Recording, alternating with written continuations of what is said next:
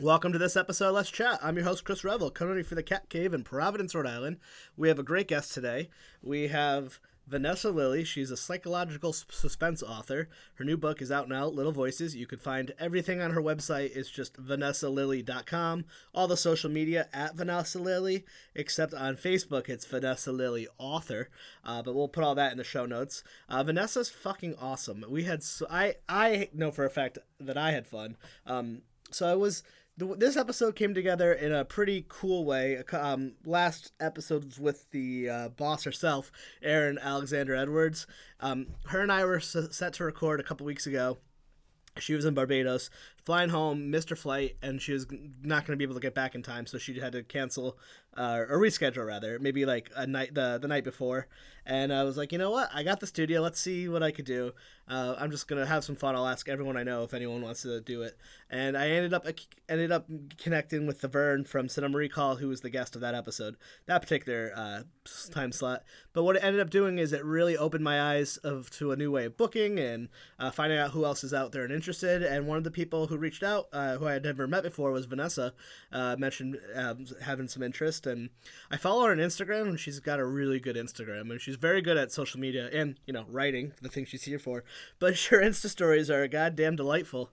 And I remember I was chatting with Jody at the What Cheers Club and mentioning about the cool people I'd met and all the people I want to get on, and I had mentioned Vanessa, and she's like, yeah, she's got, her new book just came out. She's got some movement on her, if you will.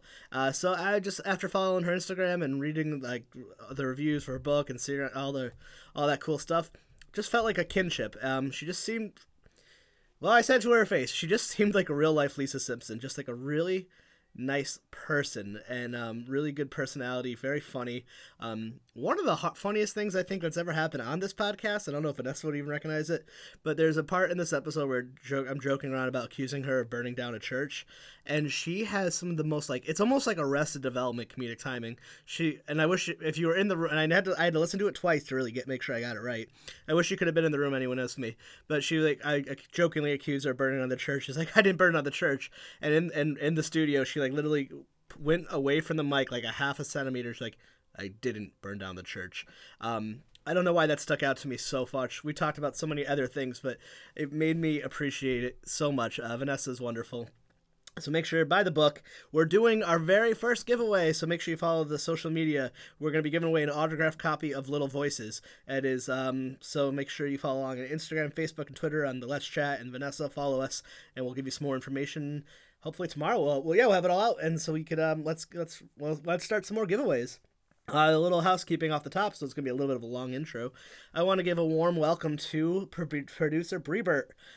You may or may not know Brianna Benjamin, who has been a past guest on this show, active on the old social media, if you will.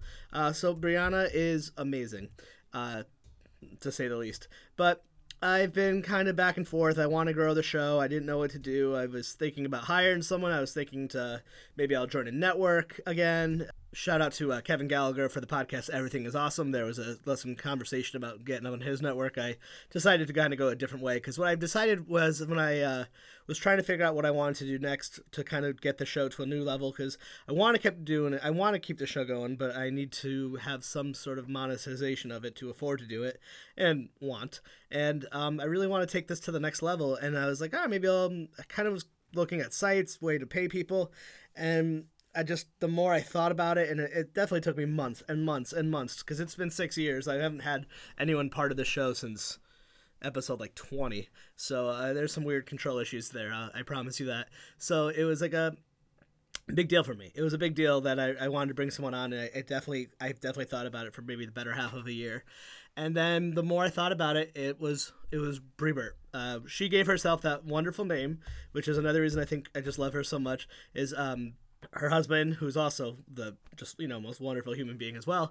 His name is Robert. So I texted Brianna. I was like, we got to give you a fun name, like Producer Bree. And she's like, how about Breebert? It's like, yes, you are now Producer Breebert. So we had met on Twitter a few years ago, and then we did a podcast episode and just got along well. We're definitely like very connected emotionally. Like, there's just connected, right? And we became like actual real life friends. And then for her side gig, at one point she was doing what would become Brianna Benjamin Design and More. she was, working a job and then doing her side gig as a typist, where she's like typing up people's manuscripts and stuff.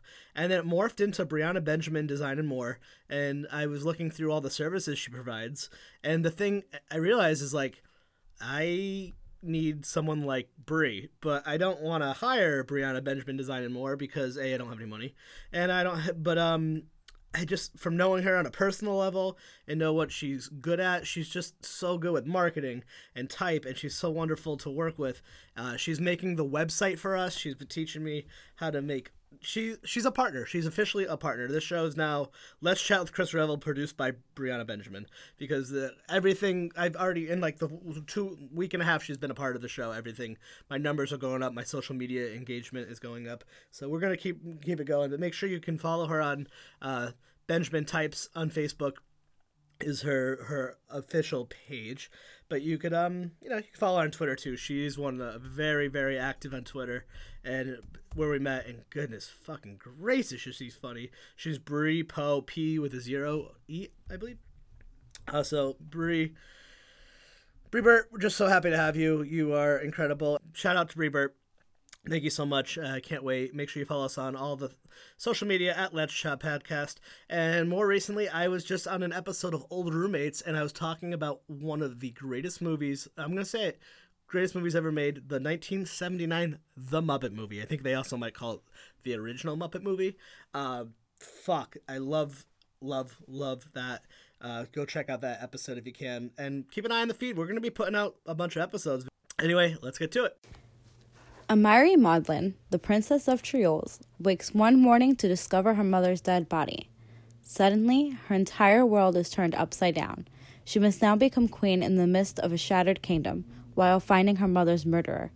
Is it someone in the castle? Meanwhile, a war is brewing with the other kingdoms of Dromolux, a war only Amari's mother knew about. Will Amari be able to save her kingdom by the time the official declaration has to be delivered? Or will Trioles fall like the murderer planned? Did you like what you just heard? If you did, you're in luck. The Broken Daughter by Amy Shea, that's me, is available for pre-order now on Amazon for just 99 cents. Visit my Facebook page for the link, facebook.com/AmyShea08. Through my books, down the well, said goodbye to a few, some I didn't tell. Couldn't have seen 21,000 miles, but I got there. Smiles and style, across the royal bound fuselage. Heights down drives, bloom in the night. Through Windsor windows and Princeton woods saw Oshkosh's friends, so together we stood. Gladwell fan? I'm just asking it completely at random. In particular, the 10,000 hours thing, I will keep with me for all my life. Yeah. I cannot remember anything else in that book. I never read any of his stuff because as you're going to learn, I'm a podcast person, not really much of a reader. Yeah. But I was just listening to an interview with him. I forgot where. I think it was on like Dax Shepard's podcast or Bill Simmons or something. But he was talking about how like podcast, because his audiobook had just come out. I want to get about talking to strangers. It just sounds fascinating. Yeah. But he made this interesting point of like for human history, it was like storytelling, like verbal communication like this, and then we get the printing press, and then the medium shifted to written, and now he's calling it with this new like the audio boom of podcasting, the written where we're kind of switching back to like the old traditional, like because podcasting for as new as it is, it's really like this is just the campfire. This is like a really basic thing, so it's so interesting. And so, but when we were kind of talking about this off mic, but it's so interesting because like I feel bad for you writers who like have to make a living out of it, because now you're a skillful writer, but you also have to have a personality, and not all writers do. It's like, not when they want to share. Yeah. Like sometimes I'm not hesitant, but sometimes I've had authors or like come through, oh maybe it'd be good, and then I'm like I just don't know if it's gonna be a good fit. I don't know if I'm like. It just sometimes you come here and people don't talk. Not here at the club, but you meet writers and they're really awkward and don't talk at all, and you're just like. Okay, cool. It's strange too, because I think publishing is always looking for silver bullets. It's like, why will a book sell? Yeah. It's like a magic algorithm of information. And I think an easy answer is, have Twitter, or I know. have an Instagram, which is not actually a good idea if you don't like those things, because No. it's not authentic and you hate it, and that comes through to people. Yeah. But podcasts, I mean, I love podcasts. Yeah. And they're awesome. And it is a really exciting time for audio right now. I mean, not to bring it back to publishing again, but that's one of the audiobooks are about the only segment of publishing right now that's growing. So Yeah. paperback is leveled off, ebooks have leveled off, and now audio, I think, has been growing by like 10 and 20% every year. Yeah, and then Malcolm Gladwell said in that interview, I forgot which, I want to say it was Armchair Expert, that his audiobook outsold his book. Yeah, absolutely. And the way they made the audiobook was to be more like a podcast, like kind of like NPR serialized style. Yeah. Which I haven't listened to, but I wanted to get to it. Where it's like if it's an interview of a judge testimony, you hear the judge and like all that kind of stuff, which was also a lot of different media booms like documentaries and stuff, which is so exciting because it's awesome. Yeah. It's so great. It even harkens back to like the old days where, you entertained people through the radio, and there was you'd have the horse come in, and you'd the have pullers. like singers, and and people like that kind of narration. Yeah. Oh my God. Because you can't get to a play every night at that time. Well, I can't.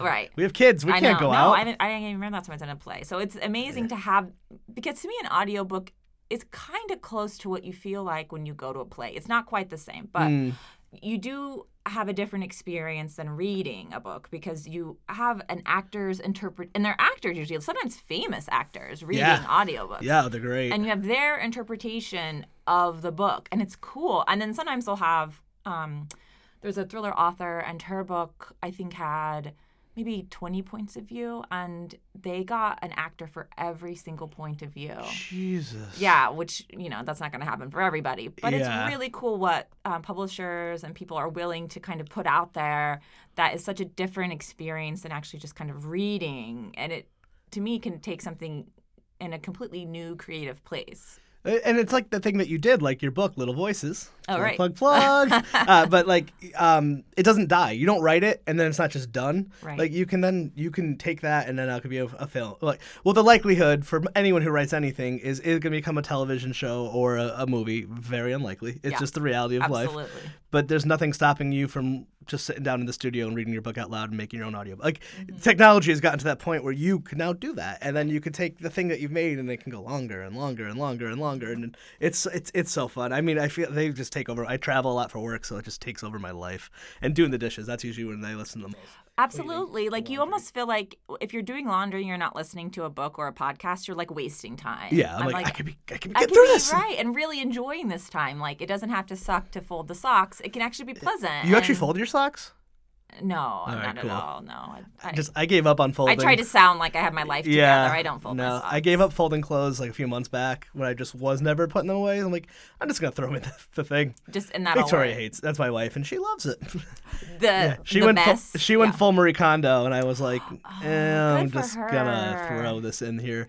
I- It's not on yeah. the floor, so I think that's probably That's good enough. that's good. Yeah. It's not on the same chair. Instead of going from the bed to the chair that I Yeah. sleep in to the bed to the chair, Yes. it's like I'm just gonna throw it in there. Yes. Off topic, I'm missing a lot of clothes. If anyone's find any of them, especially socks. Just, Oh yeah, hopeless. as It's you know, that's how the hopeless. podcast goes. Like, tell us about your book, but really want to learn about your laundry habits. Yes, And that's right. Yes. Well, we both have kids, so they need to do their laundry, and they don't help. No, in Dicks. fact,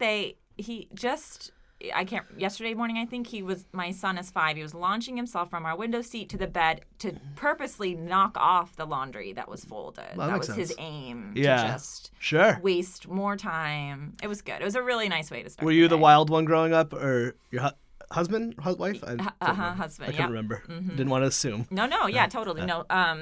Well, he's the oldest of 5, and that's a whole other. Oh, yeah, that's a whole. say no more. That's it. You got it. You don't like. No one really remembers how they survived. They did survive. They're wonderful. It's all boys too, by the way. So Jesus. 5 boys in a farmhouse in Kansas. What? Is that your next book? It could be the Might next just be the In title. Cold Blood. Yeah. Who done it? Yeah, right. I'm sure the thoughts entered their head, but no, they all survived. They're all really lovely, great guys and have nice spouses, and that all worked out. That doesn't make fun thrillers. I know, it doesn't. No. Normal people are not interesting. And then I've got a younger brother. He's 4 years younger. we were probably both equally wild. I mean, Yeah. we in a small town in Oklahoma, like you got to be a little wild. And it's actually pronounced Miami. No, It's Miami. Oh, you got it. I was reading your stuff. That's right, Miami. Miami. Yes, if you pronounce it Miami, they'll throw rocks at you. Yeah. So don't do that. And if you go to Miami, you gotta call it Miami, Florida. Yeah. Right? Is that correct? Yeah, that's very good Okie. Miami, good. Florida. Florida. I've got a completely just nothing but projection. I have nothing to base this off of. I just wanted to assume that you were Lisa Simpson growing up. Yes, All right. correct. Or Tracy Flick, Who's that? Lisa Simpson. Sorry. Oh, from Election. I'm sorry. Oh, that is. she's same principles Okay. as Lisa Simpson. Yeah, is that weird that I put that on you without No, even never meeting you? it's Just correct. I just Just like the hand up. And, yeah. I was like, I'm totally. like, you write books. Yeah, You but go to museums for fun, according to Instagram. I do like museums. That's a fun thing to do with kids. I mean, it's not always easy, but I don't like kid stuff. Kind of sucks. Children's Yeah. museums. I mean, God bless, they're great, but man, They're good to get the energy out and they learn Yeah. their skills Yeah, or whatever. But you're not having fun. No, you're not having fun. But I kind of have fun at museums. Yeah. Like, those are nice. And there's usually a car ride to Boston or something involved. Yeah. That'll burn another hour. Lunch is, so it can kind of fill a whole Yeah, day. we're just getting to that. Like, she still naps, but kind of getting out of it. We're starting to get into that. Like, we can like start traveling farther in the daytime. Yeah, that's like, huge. Not being home in the middle of the day. I also love the naps, so it's Hit gonna be miss. tough. Yeah, naps are nice.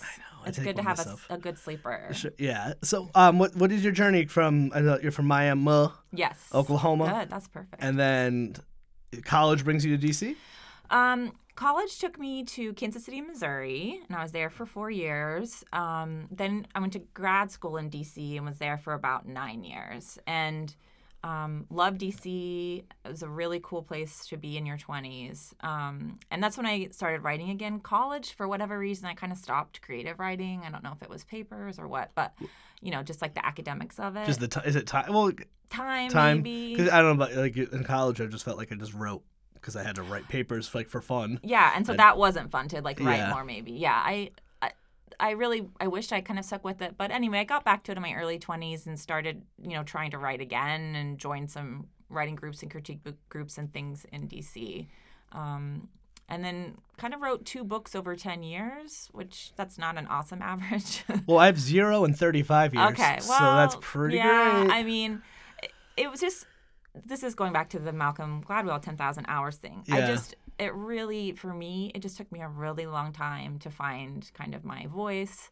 And I would say particularly, even though I've now published a book, I just wrote another book and it's coming out in September. Congrats. Thank you. That's so big. Yeah, it's awesome. But it still was a mess. So, like, it never gets easy either. Yeah. I think in my mind I had this idea that once you published, I don't know, things would just be easier. And it's not that I'm complaining, but it's interesting that that for people, especially if you're writing and you feel like it's not good enough, like that just never goes away. Mm-hmm. That's just a feeling that will always be there, unfortunately. Imposter syndrome, even? I think it's imposter syndrome. And I also think, again, that 10,000 hours thing also has to do with when you read enough, what's good. It takes you a while to get to where you feel like what you're producing is kind of even close to that. Mm. And even when, let's say, you hit a certain level that you're happy with, and maybe it's even good enough to be published, once you've achieved that with one thing, you're still starting from page 1 and the next thing. And you have to kind of build it back up from first draft, second, third, whatever your process is. And, with this book that will be coming out in September, it's called For the Best. So I sent it to my editor. And I knew there were some things that were not working, but I thought a lot of things were. And, to be fair, like my editor really liked it. But she was like, okay, we kind of pretty much have to rewrite this. And that's just what it is. Like, that's the business. Like, that's the professionalism of it. You say, okay, what do I need to do?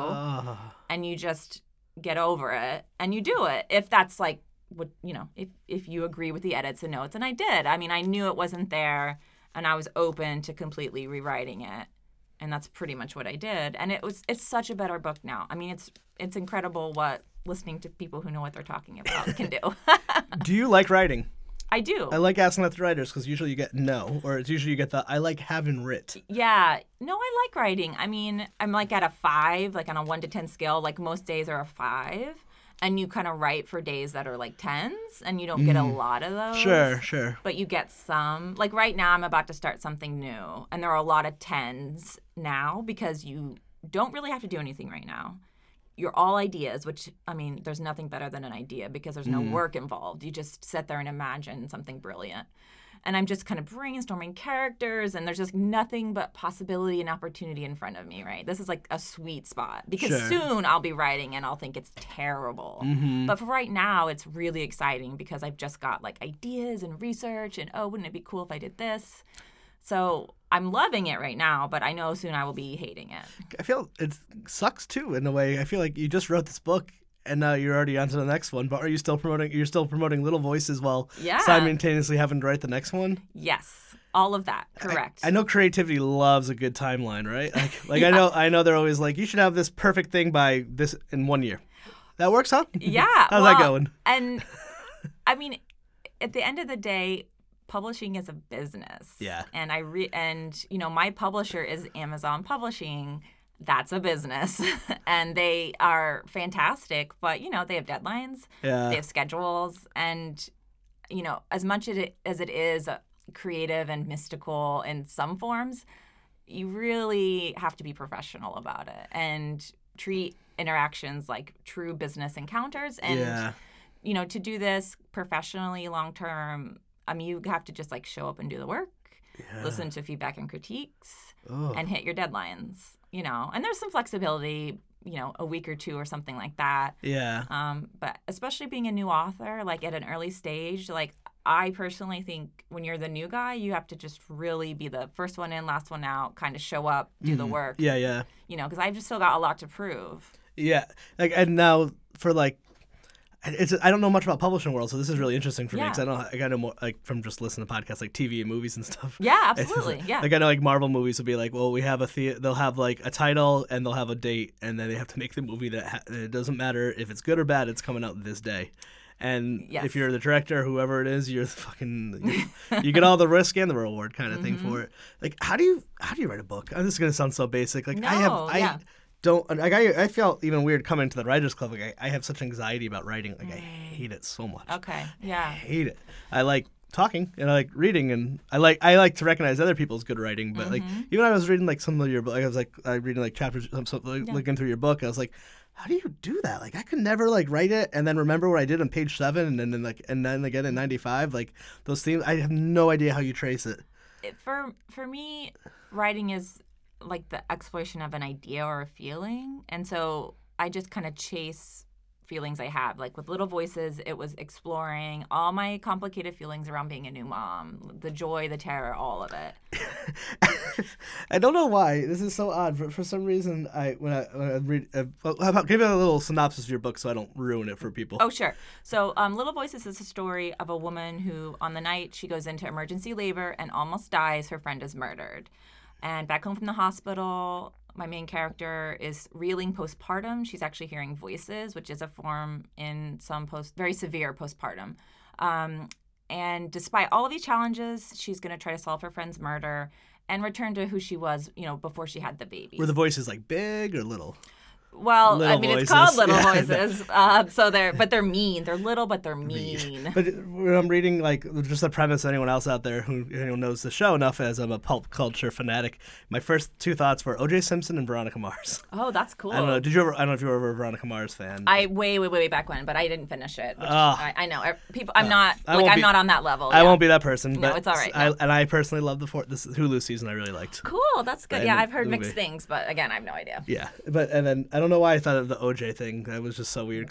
It's like one of the most important murder trials. Yeah, I was like, well, Chris lost, they were her and what's his name, Robert, and then their friend murdered their friend.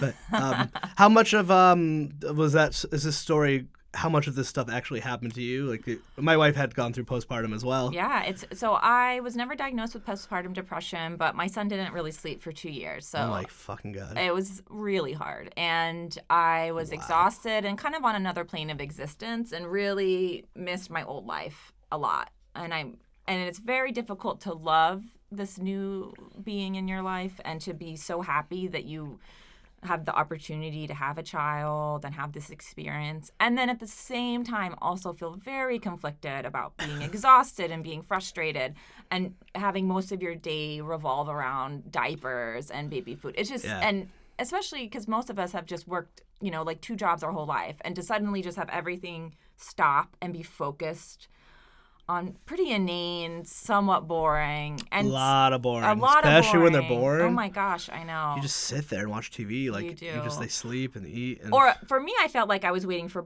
a bomb to go off because he would cry all the time, and then buddy. he was just not a good sleeper. So for me, the way he would sleep is I would wear him, which my main character does as well. And so I would just like walk up and down Blackstone Boulevard every day for hours a day.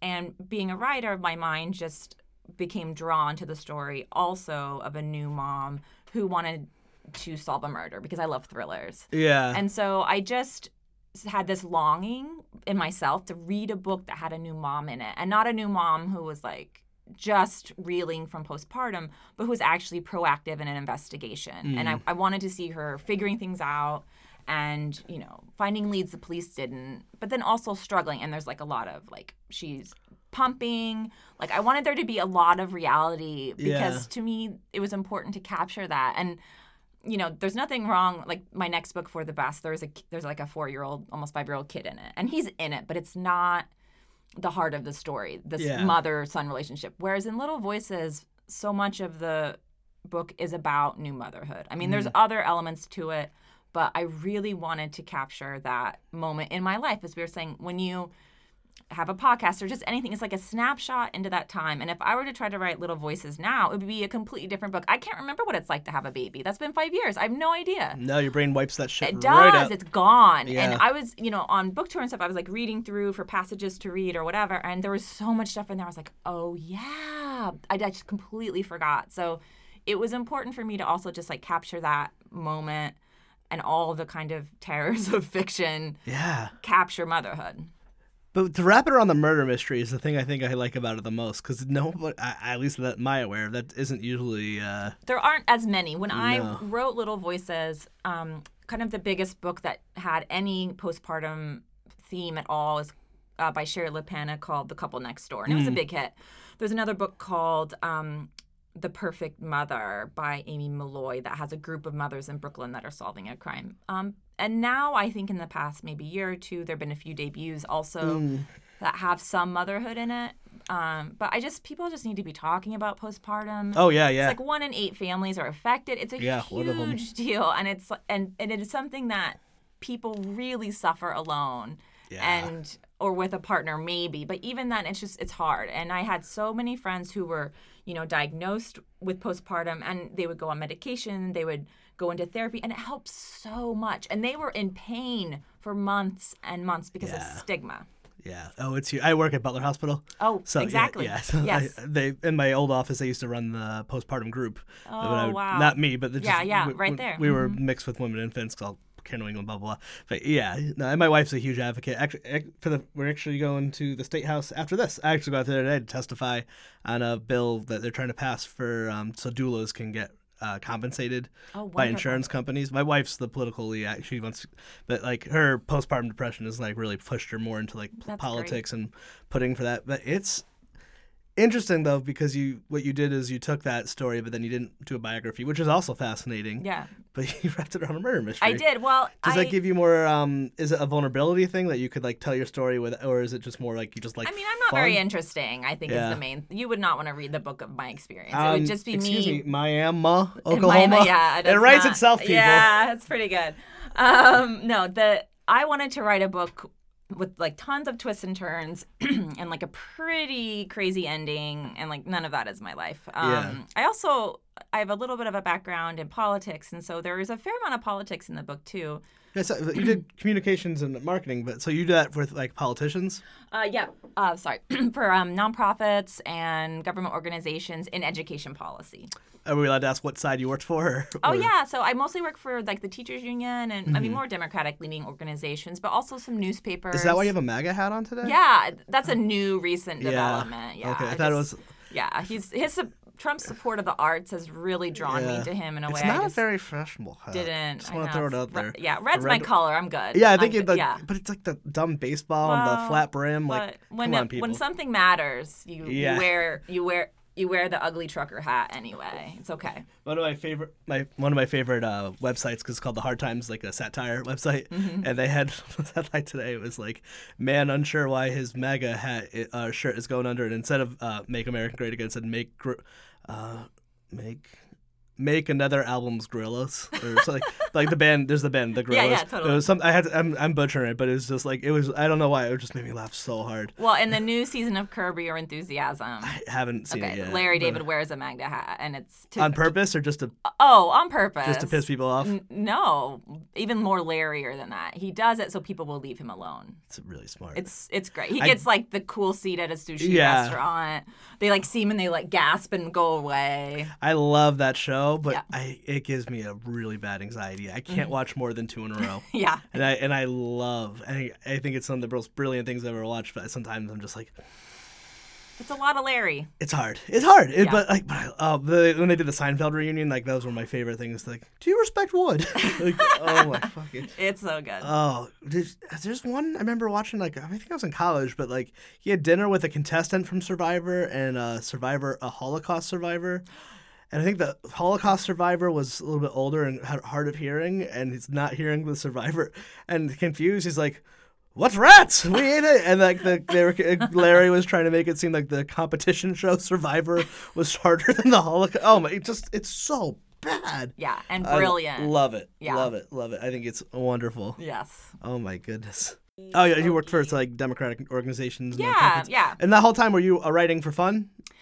Most of that time, yes. I was working on different books that, didn't end up going anywhere. Going to writers' conferences. I mean, the thing about it is, for me, if I'm not connected to other people, like a critique partner or going to conference or groups, it is a really lonely, depressing experience. That's what I thought. And then I got to join this wonderful club and then meet people. I'm like, oh, there's a community to it. Yeah. And it's wonderful. I think I was talking to Jody was telling me.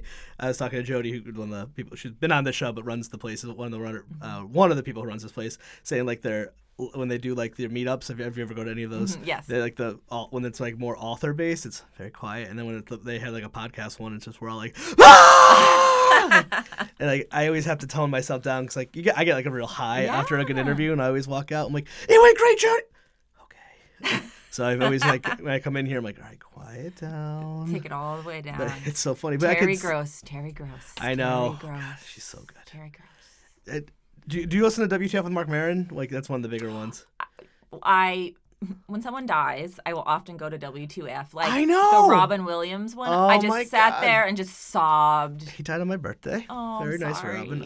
I loved him. He reminds me a lot of my father, and Mrs. Doubtfire was just I know the movie of my childhood. Yeah. And Hook is the movie of and I just had more emotion about his death than I have ever of any celebrity. And his depression. Well, when he passed, I was sad, but I was like, that makes sense. I heard him on that episode when it aired, and I was like, oh yeah, all right, cool. Yeah. Thanks. But not cool. I was really sad. Even like he did like this movie, 1 Hour Photo, which was it wasn't famous, but it was like he played. He developed 1 hour film at this thing, and it was really a suspenseful thriller, and then he becomes a stalker to this family, very out of character, but so he really stretched himself. I mean, obviously all those other ones, but there was one there's something I'm trying to think of that he was in, not Bicentennial Man, not Flubber, not those bad ones, but What Dreams May Come might be. Oh, I saw that. That was a long time ago. Like, yeah. I remember seeing it in theaters, however old. I think we're a similar age, and just be like we in the few times in theaters at that age, just like in tears. Then flash forward to Endgame, and like, I can't do this. He's an incredible actor. But that podcast episode was that's a good one. Or Gary Shandling, I was a huge fan of, and he passed. I went back and listened to he was on You Made It Weird with Pete Holmes.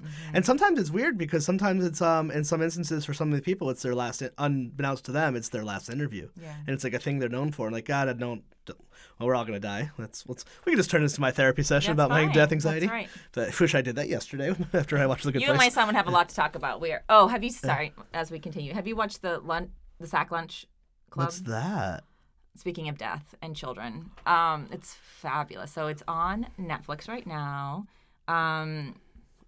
Is it Pete Holmes, the comedian? Yes, is that his name? Is this the John Mulaney one? Thank you for giving me the correct name. John Mulaney's They're best buds. The so it's Sack cool. Lunch Bunch. Oh, It okay. is about death Yeah. and kids, and adults will enjoy it too. Oh, I love Dead Kids. That's it. That came out wrong. Yeah. No, it's super good, and it's great. Parents should watch it with their, like, I watched it with my 5-year-old. I mean, there's some stuff that I don't think I've strong enough boundaries. But anyway, to me, we had great conversations around it, and they talk about death, and I thought it was a satire, or it's absurd, or something. I didn't know what it was. it's a kid show. Really? I mean, it's PG. It's Huh. a kid show. The jokes, probably 60% of the jokes are for parents, Now you're talking. but the kids enjoy it because it's full of kids. They do songs. Are I they mean, puppets? Because I love a good puppet. no, it's just I'm out. it's just kids. It's great. What a weird thing. It is. It's Jake Gyllenhaal is the closer. He's a music man. What? Yeah, Natasha Lyonne What? talks about her fears of death. Oh my God. Were you at my therapy session yesterday? I'm just saying, it's good. I've watched it 4 or 5. My son wants to watch it every day after school now, and it's only been out a week, so I've seen it like 5 times. Yeah. Oh, It's that's great. so great. Yeah, you guys will like it. It's good. Yeah, but hot lots take. of death in it. Yeah, it turns out we're all going to do that one day. Hot take. Yeah, it's crazy. Still learning. Yeah. No, yeah, did you watch The Good Place by any chance? Not yet. When it aired, the last episode. The series finale just ended, and it was sad. Not in a bad sad. It was just beautiful, but just... Oh. Yeah, I can't even tell. I can't do it yet. Yeah. Yeah.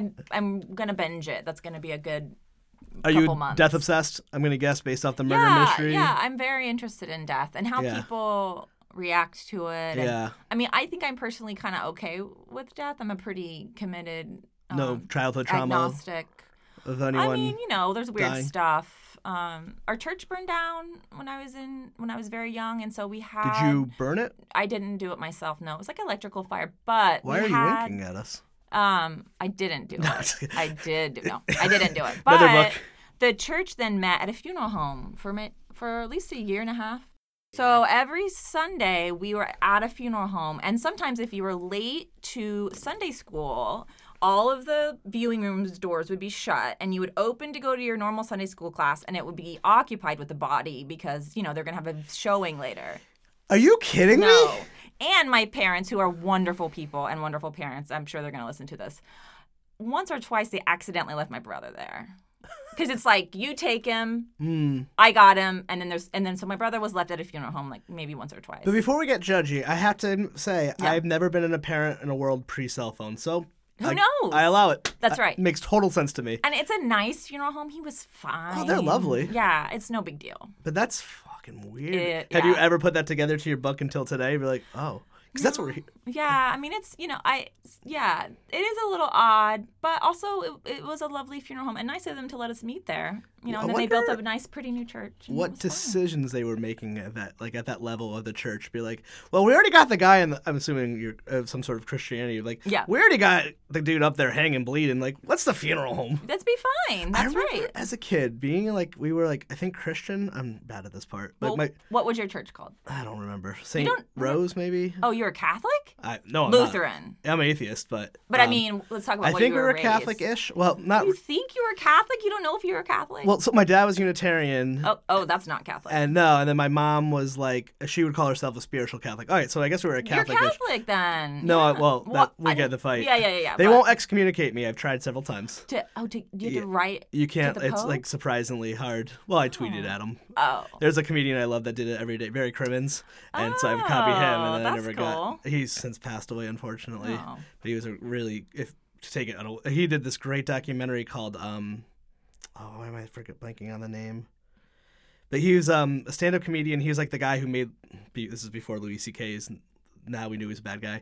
At the time, he had like an old Boston comedian. His name is Barry Crimmins, and he had been raped as a child. Oh, God. Like repeatedly, really terrible stuff. He grew up with like Bobcat Goldthwait, but he made this really beautiful documentary. And I'm sorry, I can't remember the name of it, and I forgot how all this was going, but I'm sure it's good. Mm-hmm. But made this documentary, and he becomes a child advocate for like child for all that stuff. And man, I have no idea what I was saying. I am so sorry. It's all right. I literally just blanked. It's always that child rape that gets. Oh, okay, Barry Crimmins. That's Yeah. right. He's strongly anti-Catholic, and so he would always tweet the Pope every day to be excommunicated. I think. And he never got Yeah, excommunicated. but I either. remember being like church because I never got past CCD because I was like young, I had ADHD. The church wasn't very nice to us. They like you to sit there and listen. Yeah, it wasn't me. It was my Yeah. poor parents. Yeah. But I do remember being like my mom and like the era of like Tipper Gore and like CDs have like about like like it's like when the far left, like the left and the Christian right teamed up to make sure like for censorship. My mom and dad were probably a little bit more into that. And I remember like honestly being like, I can't listen to like. I remember it was a big deal. You couldn't buy Dr. Dre's album, the first one, The Chronic, because it had a weed leaf on it. And it was like CD burning, like that whole era of Two Live Crew. And then we would go to church, and I would sit there and stare at a man on a cross. And I actually think I got yelled at one time. I'm like, take him down! Yeah. And now I think it's hilarious. But I think as a kid, I was like actually a little traumatizing. afraid of it. I was like, Yeah. just fucking take the nails out! Yeah. My son doesn't like crucifixes either. No, they're really mean. It's a very, when you go to museums, there's a lot of crucifixes. Yeah. You know, there's a lot of like baby Jesuses on Marys and crucifixes. And it is sort of a shocking, we're desensitized to it, but I don't know if that's a good thing. Yeah. But we're, you know, very used to just seeing this man. I mean, being crucified, you know, was a political act, or it was an act to punish political I don't know, with prisoner or whatever. Anyway, so it was one of the most torturous and painful forms of punishment because you were crucified usually because you'd done something against the government and they had to make an example of you. How long does it take to die? I think a very long time. I can't. You basically bleed. I believe you bleed out. Either you bleed out or you no food. Yeah, so that's but no food is like 4 or 5. I mean, that's a long time. Yeah, it's like a week, right? That's not. It's not. You don't want to be crucified. And then they would crucify you upside down if you were a heretic. Is that right? Anyway. Sure. Anyway, we'll check this in our fact check section that doesn't exist. Show notes. Yeah. Yeah. But yeah, so religion is funny. I do have this very distinct memory of, I think for me, when I started to kind of question religion, we get baptized. I was raised in the Disciples of Christ Church, which is a really, actually, you know, if you're going to do it, it's a really one of the good lovely church. Yes. And in fact, I was first introduced to like gay marriage and some of those principles, not necessarily in my church in my small Oklahoma town, but I did a mission trip and we met some like very liberal pastors, and it was cool. It was great. Yeah. And they're like, and it was a lovely place to grow up because people were nice. The point is, though, I remember being in the 3rd grade and being so excited because I was going to be baptized. And for people who are baptized, it's essentially like, it's almost like a hot tub situation. They have a big kind of tub at the front. I don't know if you guys would have had that. Well, if you were at a Catholic church, you do not. No, for sure. That sounds fun. You're and sprinkled at birth. Your soul was saved at birth. You're good. They sprinkled you. You're in. But for me, you kind of, they want you to make a commitment as like a logical person, I guess. So like 3rd grade is deemed okay. And I remember somehow that's a step better than birth. Birth, I don't know. Yeah, it's an interesting distinction. But I remember being really excited because the idea is that your soul is saved, which is, that's a big deal. This idea that, because I, from a young age, had a real problem with hell. Like just this idea, and I still have a problem with hell, but this idea, it's really mean and disturbing. And this idea that only Christians experience it. It's like, so if you just happen to be a person who was never even exposed to Christianity, which is very possible. You're just there. Anyway, so I already had problems with hell, but I thought, well, once you get baptized, they dunk you in the hot tub, you come up, and, you know, you're going to heaven. I remember we went out, the preacher put me under. It was like, I think there were several of us.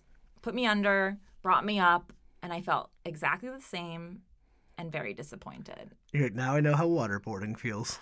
It was very strange, and everyone's clapping, and you just get this sense of like, I wish this, and this is my spiritual identity, not that you asked, but my spiritual identity is, I just wish I did feel something. That would be awesome. A lifetime of that. Right? Like, I'm like, yes, I hope there is a God, and I hope there's a heaven. But it just doesn't make sense. Yeah. Oh my God. Yeah. I had just finished up maybe semi recently because my wife's traumatic birth, and I had ended up getting long story short, is like traumatic birth, and I had post-traumatic. She was postpartum. I had gotten post-traumatic stress. Ended up doing EMDR therapy. I'm not sure if you've ever heard of it. EMDR therapy is in my next book. Really? Yeah, light therapy. Yes, my main character does it to help remember traumatic memories. It's incredible. Fucking incredible. Yeah. I fell into it completely by accident. But anyway, I actually saw my therapist yesterday, so it's also like fresh in my head. Oh, that's one of my best friends is a therapist who does EMDR. That's how I learned about it. Really? Around here? Yeah, she actually used to work at Butler. What's their name? Dr. Lauren Potter, or maybe not doctor, but anyway, therapist Lauren. Lauren Potter? Yeah, she's Yeah, I used to work with her. she's one of my good friends. I used to work in Duncan. Didn't she move to Massachusetts? Yeah. And And we were she's just talking doing with her. EMDR in Massachusetts. I didn't know her. So we worked in the same building, Yes. but for different. I work at a different program, but she was when I was talking about the postpartum group. That's what I was referring to. Oh, yeah, she I- ran a wonderful. I haven't seen her in so long. Yeah, she's great. And she had a little boy. She did, another little boy. Yeah. I saw a really cute video of him rocking out to AC/DC this I wonder morning. if I don't know if she would remember me because I didn't know her as well because I had gotten like a per diem job at the same place I worked, so I worked the front desk at night, and that's why I would like Oh, chat she with her once in a might, while. yeah, so- If you tell her I said hello, I don't know if she remembers her. We were in pregnancy group together and have remained friends. Oh, okay. Oh, yeah. She actually gave me a really What a small fucking world. fantastic presentation about postpartum psychosis. Oh, yeah. And I used a lot of that research in my book. EMDR is real fun. Yeah. It's like doing acid without ever having to take it. And I don't mean that as a joke. Like, Yeah. I know the research for like microdosing. Anyone out there wants to know more about this stuff, watch The Mind Explained on Netflix. Oh, cool. It's like a 6-part docuseries. There's one episode that is about microdosing, but the point to that is that hallucinogenics, meditation, hypnosis, and EMDR therapy all do the same thing, like the access to the subconscious.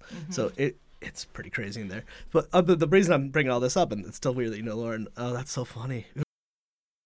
I think I was like a staunch atheist, and now I would still say I'm an atheist just because I want to help change the image of atheist, but I would probably be more agnostic, even a humanist rather.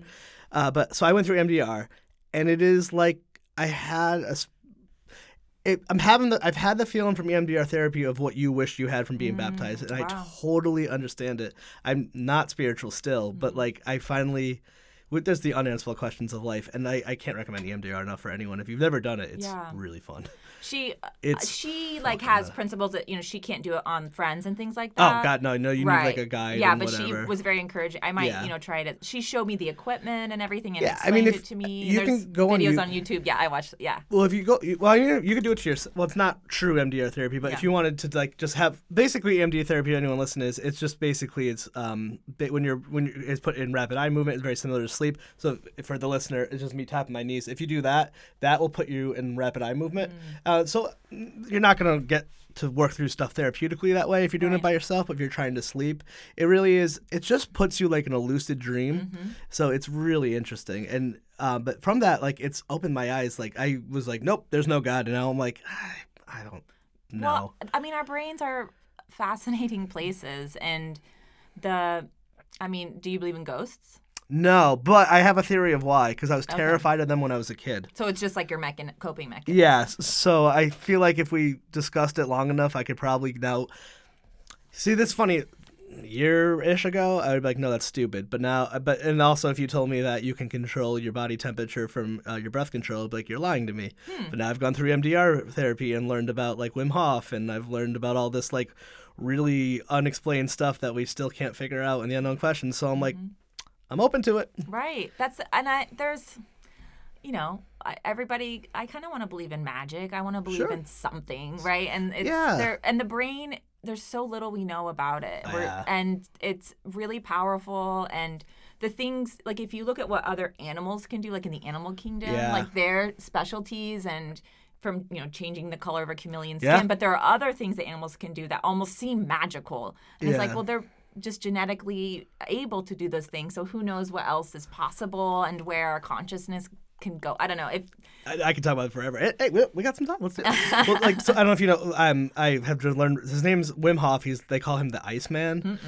He's like this guy from Denmark. He's a skeptic, complete skeptic. I think his wife died or something. But so he had learned you can control your body. The subconscious also regulates body temperature. Okay. So he learned to change his breathing pattern, and he now hikes Mount Everest in shorts. He has and he submits all of this stuff to empirical research. Yeah. So, he's got the world record for swimming under ice at the longest length. Wow. And so everyone's like, you're an anomaly, this is impossible, whatever. He's like, no, I'm not. So he'll take people like you, me, whoever, and do groups, and in 4 days he'll teach you, and you could do that. So I would say that's all bullshit, but that's true. But it's true, right? So the problem with here's where I get tough with it, is because it's like, when you do that, though, you're just getting one step away from Gwyneth Paltrow world, who I fucking despise and hate. So it's like this kind of thing where you have to be like, all right, one thing that they believe is true, but everything else is garbage. Yeah. So I don't know, because then you get into the whole don't take medicine because like veganism cures the vegan diet. Yeah, so it gets tough. I think you have to always ask yourself, is someone trying to make money off of me? Yeah. That's a really important question when you're exploring things. Yeah, absolutely. And I'm also a true believer that like things should be working in tandem together, not against each other. Like a lot of EMDR therapy is really just pretty much science now being like, so the Buddhists, they were right.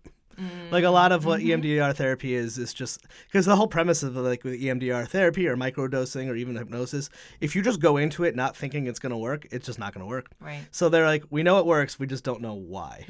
So but that's so cool. It's going to be in your new book. Yeah. Because like you're the character in your story could really use some after all that. Well, so in Little Voices, it's in my coming up next book. So in Little Voices, she has sort of rejected therapy, which is part of, not rejected, but she's avoiding therapy. Well, I'm going to get, but that's where like the solving of that's the thing too. Like, so therapy is wonderful, but like in that you're strive the extremism for justice. Right. So she's fixated, which is a common issue with postpartum. She's fixated on the crime of her friend, and she puts all of her energy and focus Which is a good into thing. that.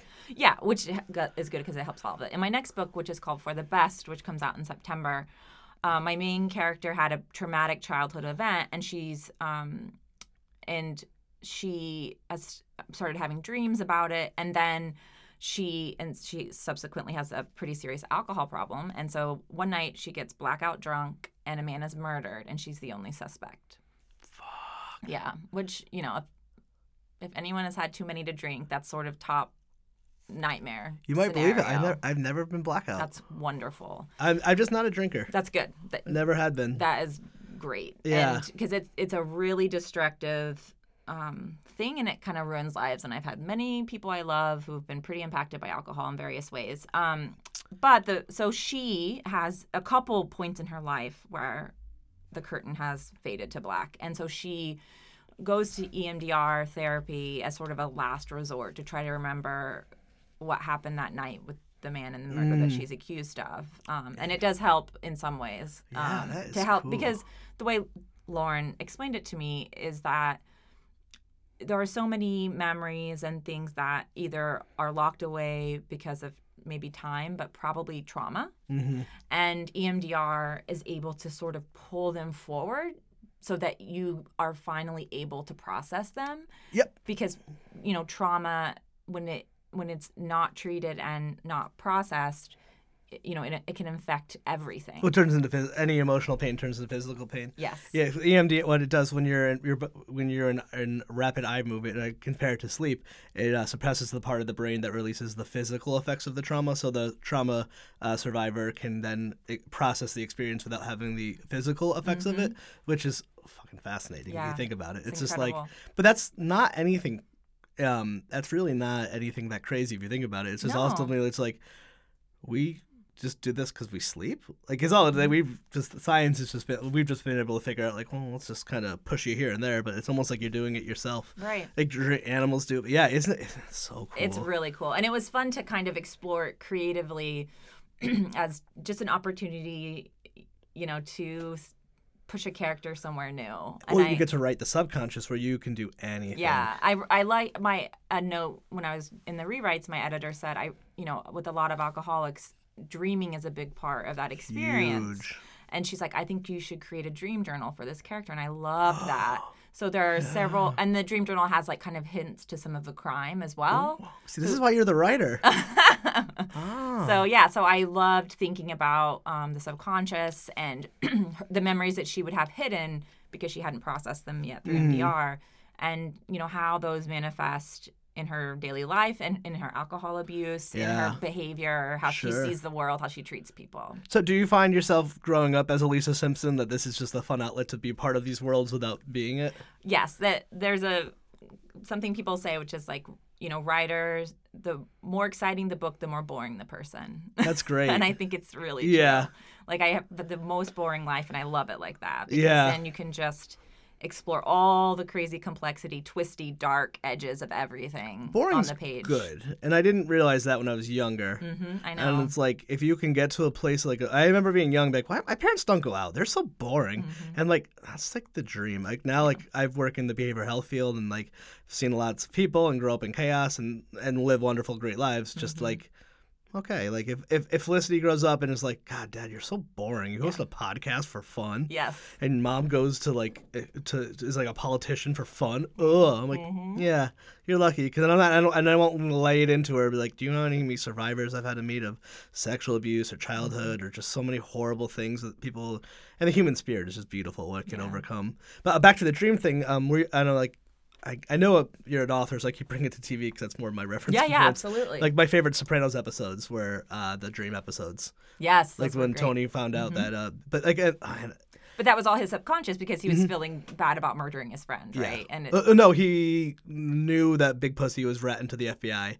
And he knew he had to murder him. And he figures out it through his dreams. And I've had experiences of finding out people murdered someone. No, but I've had like. We don't have words for it, but I've had these experiences where I had lost a friend who had taken his life, and it was really tough. And I remember like having this like weird like one night where I like was kind of like I think I laid down and took a nap, and I didn't sleep right, but I just had this really weird out of body experience. The woo woo world, which I'm not a fan of, but I'm kind of now listening to more than I used to be, would call astral projection. Oh, I don't know what that is. It's people say it's when you travel to another throughout the multiverse. Okay, yeah, all right. Sure. Like Spider-Man multiverse. You somewhere else. Let's just stop the podcast and talk about Into the Spider-Verse for an hour.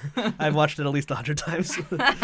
But yeah, kind this of like idea of the you somewhere else. Yeah, and maybe that's true. I don't know, but I had this like weird thing where I saw myself out of body, where I had known my friend who died at this summer camp called Hope with Heart, where we used to work for kids with heart conditions. I used to go there. Long story, but like I had this dream where I could like see myself. I was walking down. I saw Ken, who has not lived past, and I saw him, and he was smoking a cigarette, and then our other friend had just died previously to him. I think right before or after. It was like they all died. It was a really bad time of life. Awful. And then I remember like talking to him in the dream and feeling very real, and him knowing that Sean had died. So Sean had died after. So it was like really odd. I know this is all the subconscious working stuff out. I guess you can explain. I got to the point in therapy. I was like, I don't need to know what it was anymore, other than it's something you needed. It moved me. Yeah. And then we had this. I talked to him. I told him I was pissed. I was like, we had this really great like thing where we're both in tears, and like the way the dream ends, like I can cry talking about it if I really get to it. It's really special. I could hear his voice, and he blew a cigarette smoke into my face, and I woke up with the smell of cigarettes and choking. Oh, wow. And my depression I was just better from that experience after that. And EMR was like that times 1,000, which I recommend everyone. Right. But it's so cool. Our subconscious is, it's incredible. We have no idea what we're capable of doing and what we need and the wiring we've had our whole lives. And that you can rewire. Rewire, yeah. My therapist will always tell me that he goes, well, the placebo effect is an effect. But it's real because it works. Yeah, and he goes, and if you want to get down the conspiracy theory, you can't profit from it. So let's... Right. But I'm like, maybe we should do some more research on that. Yeah, absolutely. There's studies that show like cancer survivors, if they have if you walk into a diagnosis of cancer just with the attitude, I'm going to beat this, you're just more likely to beat it. And we don't know why. Yeah. So I'll take it. I believe it. Absolutely. I mean, there's a lot of, I don't know, the mystery of it. There's some magic power, whatever it is. But, to not be open to it, I think you miss out on a lot. I close myself off of that, and I wonder if and then I know have like the podcast, and now that you're like a writer and everything, it must be fun to get to explore these things that you wouldn't have been able to in your boring life. Absolutely, or even just visiting things that I think are interesting. The like EMDR, I was kind of fascinating with postpartum psychosis, like all of the research and like what goes into that and the symptoms. The book I'm about to start writing now, I'm going to return to old like Native American legends. So I in Miami? In Miami, yes. So it's like you're going back to Rhode Island, and you're going to go back, bring it back to Oklahoma. Go back, and there are speaking of like unexplained phenomenons. There's something in kind of northeastern Oklahoma, right on the border of Missouri, that is called the spook light, and it's a studied phenomenon, but it is and I've seen it, and then it's a light down an old kind of abandoned dirt road that just rises over the trees, floats around, can go through your car, can go through you. Wow. And then can disappear. Is it what do people assume? Well, swamp gas. I mean, nobody knows. But like, what are the fun theories? Aliens? Oh, I mean, ghosts especially. I mean, there are just so many really interesting legends in the area from, sad stories. Like some of them related to like Native American stories, but then some of them just kind of old ghost stories. And so, maybe it's some haunted thing. I mean, people have said aliens. I mean, it's been studied by the Corps of Engineers and things. Yeah. And there's like, different mystery programs have come out for it. So, but nonetheless, there's just like thousands of people who have seen a light in the sky spin around and go through their cars, and for decades. I mean, since my parents were, young, and now, churches take hay rides of people out to see it. I mean, it's a thing. Anyway, so I'm kind of excited to explore what that is. Yeah. And, That and sounds just so fun. go into research. And so I don't necessarily have, I don't know what it is, but it will be interesting to just explore those kind of edges of what could be or couldn't be. I mean, it's certainly not as scientific as EMDR, but to me, I still get that same feeling of exploring the unknown in a lot of ways. Is that part of like, it's almost like childhood, right? It's like, it's play in a way. Yeah. So like, it's the play is the beginning of it, and then the rest of it is just the writing. The hard work, yes. And making it work in a narrative structure and actually make sense and those kinds of things. Was it a hard jump for you to leave working did you work then stay home with the little one and then start writing? Yeah. So I just stayed. Was that a hard transition for you to be like, I'm gonna make money off writing now? Yeah, it's a little bit scary. I mean, I'm lucky my husband, his job, helps most of the expenses for the most part, and so but there's still, even the museums. Even the museums, yeah. Woo! You can get good deals, though. I mean, there's some good deals. But at the same, but I still, this is my job, and I take it very seriously. And Yeah, you were here, like, just working? Yeah. Oh, for sure. So, yes. like, you're like... I'm a writer. You're structured. I got to do it, yeah. But, like, because you have the kiddo, so you have to be like, I'm working from 9 to 5. Or or 4:30. Yes, that's right. So to go pick him up at daycare in just a little bit. And so it's, to be a working writer, there's a lot of hustle. Just like, I mean, it's this, you have a lot of work to do. You got to carve out time. And absolutely. And it's a job. I mean, I'm, work on that all day and then some usually. Yeah. Do you get lonely here because it's so quiet? No, I love it. Yeah, it's really nice. Because you can go, so at What's Your Writers Club, which is this amazing club we have in Providence that is a kind of writing, co-working, creative space. It's essentially people who don't want to talk to anyone and work, but still be around other people. Yeah. And maybe have a couple-minute chat while you get coffee outside and then go sit back down. Yeah. It's great. And there's also all these studies that show that people are the most productive when they feel the possibility of being judged. Whoa. So I truly believe that a big part of productivity is not just being at home in my pajamas where no one can judge me and Netflix is nearby, but being like here or a coffee shop or whatever, and I know that other people are working, I should be working. And you're clothed. And you have to, yes, like, don't have on nice. comfy clothes. You have to show up and do the work. Yeah. And so this is a great space for that. I know we have to wrap it up. I just want to, I know it's so many things. You'll have to please come back. Oh, I'd love to. I feel like we could talk. This is super fun. I hope we hit at least some of the things we were supposed to. Oh, it's great. But I know you were on PBS and you've been in the New York Times. So anyone else there? What was those experiences? Were that fucking nuts? Like mom and dad happy? Yeah, it was crazy. That's so cool. That's really cool. The New York Times was like bananas. Like, I couldn't. Well, and my book was stabbed by a knife in the New York Times.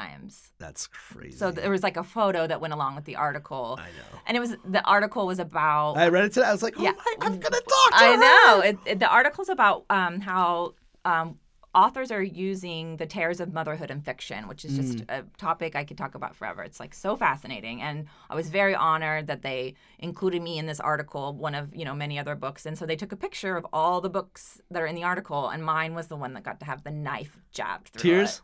I didn't cry. I was like so excited. It was a different kind of high. Mom and dad happy? Oh yeah, they thought it was really cool. They're very supportive. Annoyingly of all of supportive? it. No, they're so much fun. It's great because it's like it's cool. It's so fun, and if you don't enjoy the good stuff, why are you working so hard? It's like most of the time I'm just sort of thinking that my writing isn't good and that I'm a fraud, right? Like that's not life. the New York Times. That's it. Well, but so when something good happens, it's like, oh my God, let's just like be happy and share it and celebrate it. It was so fun.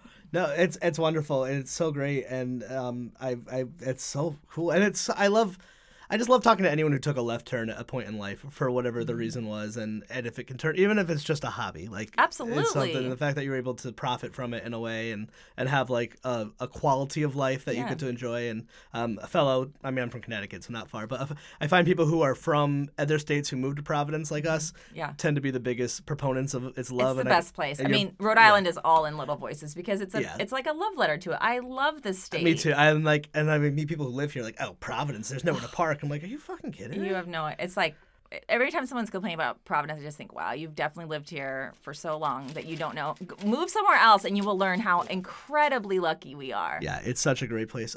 Before we have to wrap it up because we have adult things to do. I know, we gotta get the kids. I know.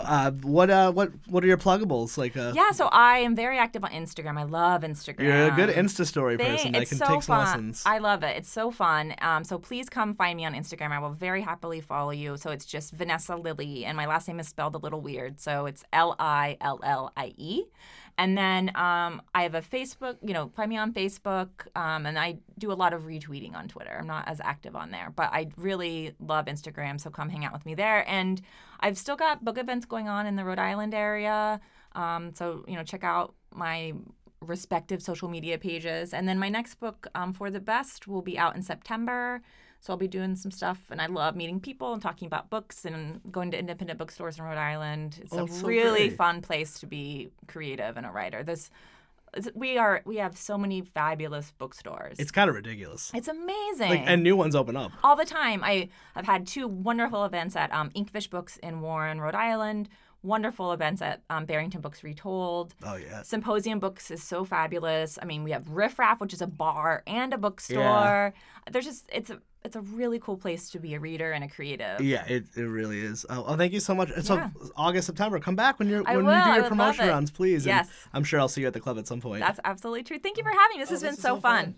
Hello, potential listeners. My name is The Vern, and I'm the host of the Cinema Recall podcast. On most shows, myself, along with some great guests, we will talk about a movie and then some of the most iconic moments that happened in said movie. On top of that, you'll get bonus shows where I will give you short reviews about new and classic movies, or I'll just rant and rave about something going on in the entertainment industry. So come check us out. We're available on Anchor, Spotify, Stitcher Radio, Apple Podcasts, Google Podcasts, most other places. Don't forget to follow us on social media. On Twitter, we're at cinema_recall. And then on Facebook, Instagram, we are Cinema Recall Podcast. Don't forget to email us your ad spots to play on future episodes. That email is cinemarecall@gmail.com. Hope to see you around, and thank you very much for listening.